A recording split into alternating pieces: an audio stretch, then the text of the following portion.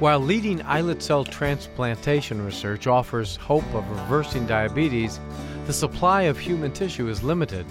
Could this solution be found in pigs? You are listening to ReachMD XM157, the channel for medical professionals. Welcome to a special segment, Focus on Diabetes.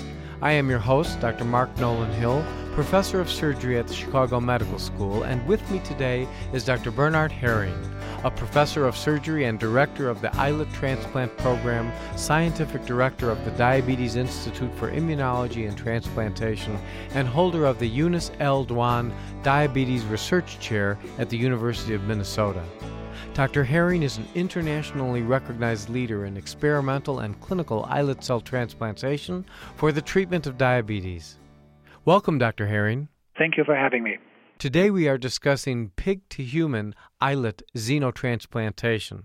Dr. Herring, in talking about islet transplantation in general, who should receive islet transplants? Well, we currently perform human islet transplants in patients with type 1 diabetes and hypoglycemia unawareness. Those are patients who have lost their ability to recognize low blood sugar levels and are at risk of severe hypoglycemia. Severe hypoglycemia is a condition in which the patient requires the assistance of another person to overcome the situation. Now, many patients clearly want to avoid chronic complications and treat diabetes very aggressively and want to achieve normal or near normal glycemic control. They want to achieve hemoglobin A1C levels that are around 6% or less than 6.5% as recommended by their diabetes care team. When doing so, patients may experience hypoglycemia, and there are a number of defense mechanisms that protect patients from hypoglycemia, such as glucagon counterregulation and epinephrine counterregulation in response to falling blood sugar levels. There's a subgroup of patients who have lost both glucagon and epinephrine counterregulation and can no longer experience warning symptoms such as being sweaty, hungry, or shaky, or nervous, and can respond. What happens is that blood glucose continues to drop to levels below 50 when cognitive dysfunction becomes a problem and patients are confused, tired, and may go unconscious and experience car accidents or just die. As 4% of young people with type 1 diabetes die from complications related to hypoglycemia unawareness. This is a major unmet problem, and today there is agreement that hypoglycemia is the limiting factor in the glycemic management of type 1 diabetes. It is also a very common problem, unfortunately. 12.5% of patients with a 21 to 30-year history of type 1 diabetes are unaware of hypoglycemia. So there are many patients in the U.S. that suffer from this condition and, in my opinion, should be evaluated for islet cell or pancreas transplantation because most other treatments have failed to improve and control this problem. Is there a limitation in terms of getting islet cells from humans? We have currently about 1 to 1.5 million patients diagnosed with type 1 diabetes in the U.S. There are many more patients, about 20 million or more, diagnosed with type 2 diabetes. And decreased islet beta cell mass is a major factor in the pathogenesis of type 2 diabetes as well.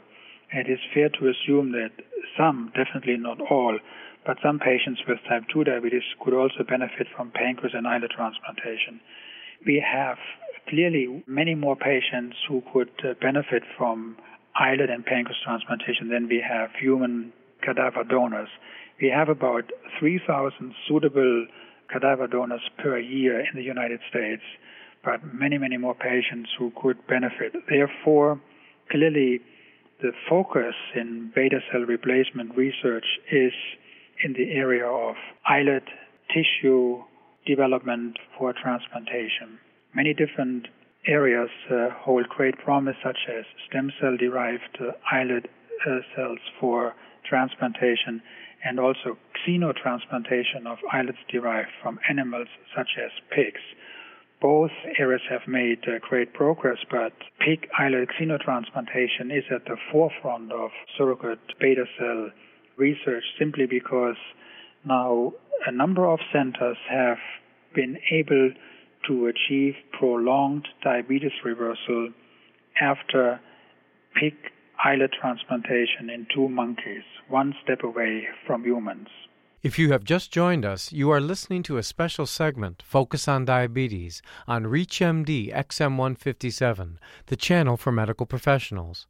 I'm your host, Dr. Mark Nolan Hill, professor of surgery at the Chicago Medical School, and we are speaking with Dr. Bernard Herring, professor of surgery and director of the Islet Transplant Program, scientific director of the Diabetes Institute for Immunology and Transplantation, and holder of the Eunice L. Dwan Diabetes Research Chair at the University of Minnesota.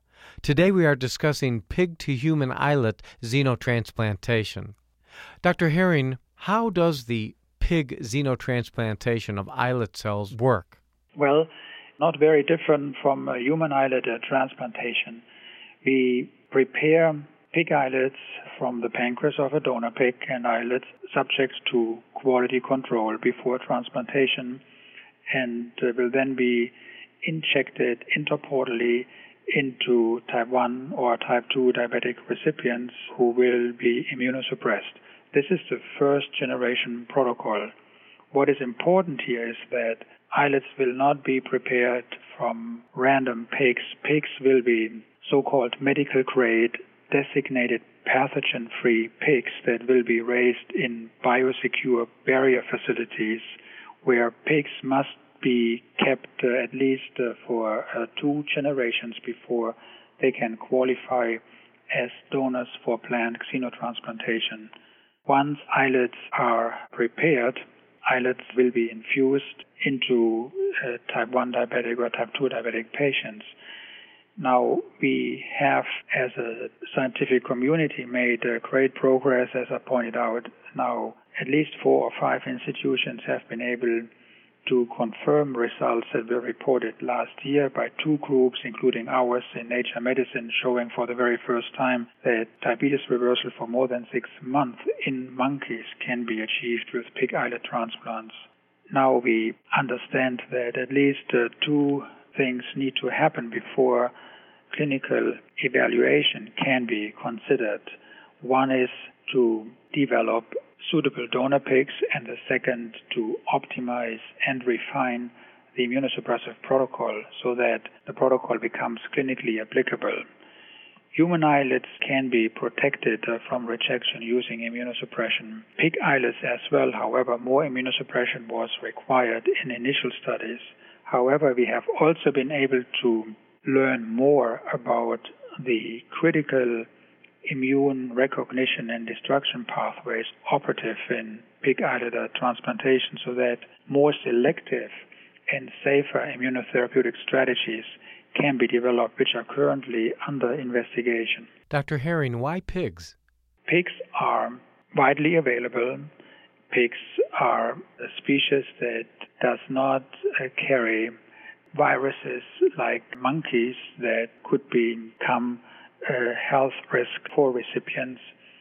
Pigs have a blood glucose metabolism and other physiological parameters very similar to humans, and pigs have always been considered the most logical choice for xenotransplantation donors. In this type of research, how do you make the step from going from a monkey to a human? Like in any other transplantation research, protocols will need to be studied very carefully. We will need to have very compelling evidence of safety and efficacy of our transplant organs, or in this case, our pig islet products. We will have to document safety and efficacy of the immunotherapeutic protocols to the point that clinical investigation can be justified. How long do you think that'll take? It is conceivable that first clinical trials of pig islet products can be initiated in 2 to 4 years from today. There will be a series of protocols. We will start with first-generation protocols as outlined, which, in my opinion, will most likely include immunosuppressive treatment of the recipient. Then there will be second and third generation technologies and protocols that will take advantage of the opportunities that exist in xenotransplantation, such as genetic engineering of donor pigs for the purpose of optimizing the islet product, optimizing such that islet products release immunotherapeutic medications and will therefore contribute to the minimization of the immunosuppressive requirements for the recipient. So it is conceivable that pigs can be engineered, and technologies are currently available to overexpress in pig islets genes that encode the synthesis of immunoregulatory proteins, so that pig islets would release insulin as well as immunoregulatory peptides that will then contribute to an immune-privileged environment at the islet implantation site. This is not science fiction anymore. Technologies are available to accomplish this. Pigs will become available for testing. It will definitely take significant effort to conduct all these studies in relevant preclinical models before clinical evaluation can be considered, but this is research that will generate very interesting results. And finally, is the insulin from a pig identical to that to human insulin? We have been using pig insulin for 60 years until human insulin became available in the early 80s for therapy. Pig insulin is almost identical with human insulin. There's one amino acid that is different out of about 50 amino acids. So I think while there could be a theoretical concern that immunity against pig insulin could develop, this was clearly not a problem in the management of diabetes with pig insulin in the vast majority of patients that received pig insulin over 60 years. I want to thank Dr. Bernard Herring, who has been our guest. We have been discussing pig-to-human islet xenotransplantation. I'm Dr. Mark Nolan Hill, and you have been listening to a special segment, Focus on Diabetes, on ReachMD XM157, the channel for medical professionals. For comments and questions, please send your email to xm@reachmd.com. Thank you for listening.